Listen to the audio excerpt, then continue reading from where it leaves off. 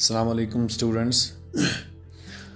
Previous lecture में हमने पढ़ा डिसइंटीग्रेशन ऑफ यूएसएसआर, उसके कॉजेज़ एंड कॉन्सिक्वेंसेस।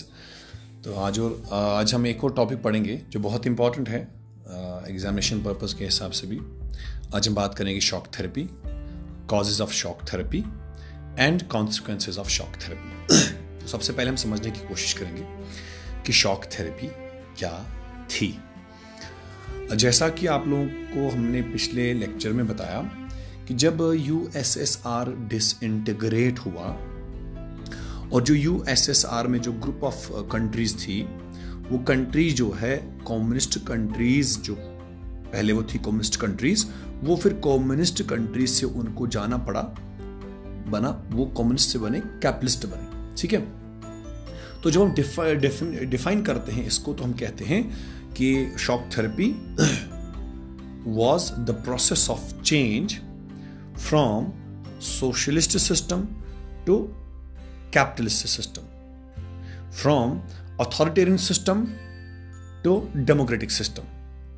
ठीक है, इसका मतलब हुआ कि वो जो डिसइंटीग्रेटेड कंट्री थी, जब यूएसएसआर डिसइंटीग्रेट हो गया, वहां से जो ग्रुप ऑफ कंट्रीज था 15 कंट्रीज, वो अथॉरिटेरियन सिस्टम से कहां गया, डेमोक्रेटिक सिस्टम की तरफ गया। वो कम्युनिस्ट सिस्टम से कहां गया, कैपिटलिस्ट सिस्टम की तरफ गया। तो ये जो प्रोसेस ऑफ चेंज था from authoritarian system to democratic system, socialist system और communist system to capitalist system, इस प्रोसेस ऑफ चेंज को हम कहते हैं shock therapy. And this shock therapy was influenced by World Bank, IMF जो है, उन्होंने जो है इस चीज को इन्फ्लुएंस किया कि इन्होंने मोटिवेट किया इन कंट्रीज को, हम आपको पैसे देंगे, एड देंगे आपको, आप जो है ये अथॉरिटेरियन सिस्टम छोड़ के जो है आप डेमोक्रेटिक सिस्टम में आ जाओ। ठीक है, और आप जो है आप ये सोशलिस्ट सिस्टम जो है ये छोड़ के आप आ जाओ कैपिटलिस्ट सिस्टम में। तो इसको हम कहते हैं शॉक थेरेपी। तो अगर डेफिनेशन हमें लिखनी होगी, so we can write the definition that after the collapse of communism the process of change from authoritarian and socialist system to democratic and capitalist system that was influenced by World Bank and International Monetary Fund। तो इसको हम कहते हैं shock therapy. इसके features क्या थे? ये सारी जो कंट्रीज थी, पहला फीचर क्या था? Each of these countries were required to make a transition from socialist system to capitalist system। तो पहला फीचर क्या था? सारी कंट्रीज को कहां से जाना था? उनको शिफ्ट होना था फ्रॉम सोशलिस्ट सिस्टम से लेके कैपिटलिस्ट सिस्टम में। दूसरा फीचर क्या है? उनको क्या करना था? They have to adopt the principle of private ownership and private property. क्योंकि कम्युनिज्म सिस्टम में स्टेट कंट्रोल्ड इकोनॉमी थी, लेकिन यहां पर इनको क्या करना था? इनको अडॉप्ट करना था private ownership and private property. तीसरा क्या था कि collective farming was to be replaced by the private farming। Communism में क्या था? वहां था कलेक्टिव फार्मिंग। ठीक है, लेकिन उनको वो छोड़ के क्या करना पड़ा? उनको करना था प्राइवेट फार्मिंग, इंडिविजुअल फार्मिंग।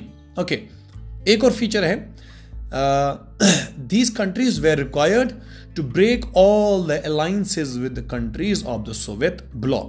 कि जब ये कम्युनिज्म छोड़ के कैपिटलिज्म में आएंगे, इनको सारे जो है वो ट्रेड अलायंसेस, बिजनेस अलायंसेस जो है उनको छोड़नी थी जो सोवियत ब्लॉक के साथ थी।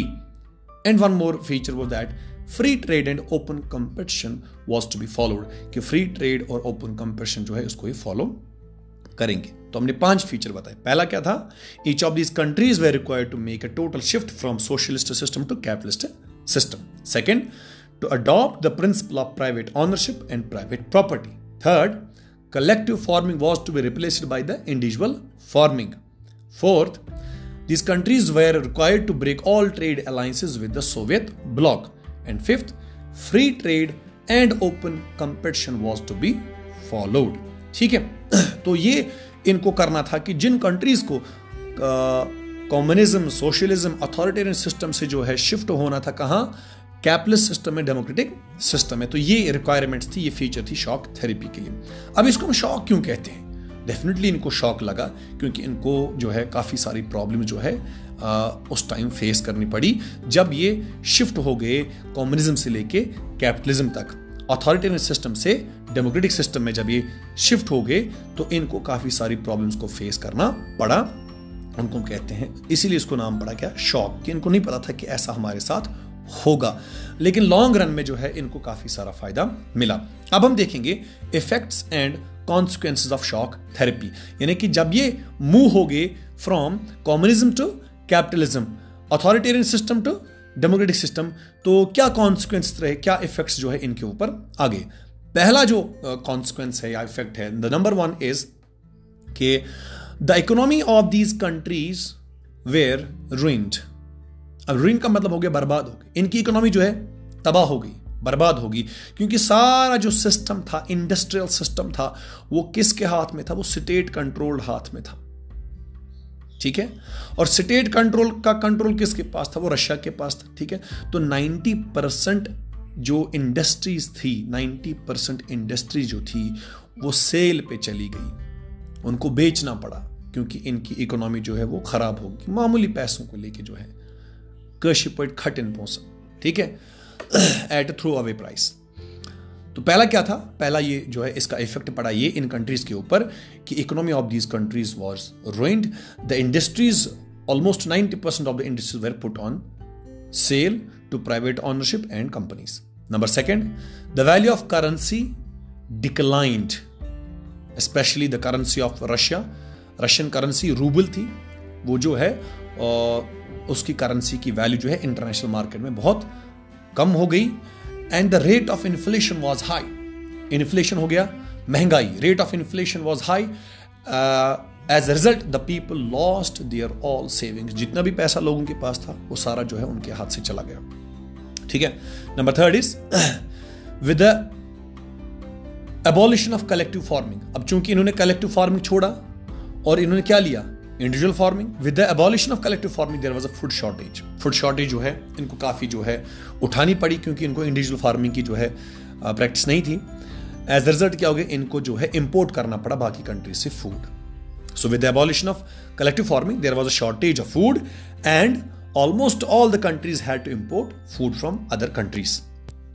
Number 4, due to the capitalist system, due to the privatization policies, the gap between the rich and the poor widened and large sections of the people were pushed into poverty. अब चूंकि privatisation में क्या होता है, privatisation में जो entrepreneurs होते हैं, बिजनेस पर्सन होते हैं, वो ज़्यादा से ज़्यादा जो है और भी ज़्यादा रिच बनते जाते हैं। तो उससे क्या हो गया, इससे the gap between rich and poor जो है वो इंक्रीज हो गई और बहुत सारे लोग जो हैं वो गरीबी में जो है पहुंच गए। And 5th was democratic constitution of the most countries has been drafted and enforced in a hurry. अब जब ये कंट्री डेमोक्रेटिक बन गई, इन्होंने अथॉरिटेरियन सिस्टम छोड़ दिया, ये डेमोक्रेटिक बन गई, तो इनका जो कॉन्स्टिट्यूशन बना था, लॉज बने थे, वो जल्दी जल्दी बन गए थे। तो उससे क्या होगा, These constitutions could not keep up to the expectation of the people.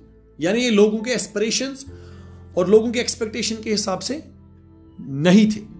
ठीक है, हम कहेंगे फॉल्टी कॉन्स्टिट्यूशन बनाए गए थे। तो इफेक्ट्स में हमने क्या कहा, पहला इफेक्ट क्या है, the economies of these countries including Russia were ruined. 90% of the industries were put on sale to the private companies and individuals. Number 2, the value of the currency of Russian currency, that is ruble, declined. The rate of inflation was high. As a result, all the people lost their savings. Number 3, with the abolition of collective farming, there was a shortage of food, and almost all the countries had to import the food. Number 4, due to the policies of privatization and capitalist system, the gap between the rich and the poor widened, and large section of the people were pushed into poverty. And 5th, democratic constitutions were framed by these countries in a hurry and enforced in a hurry.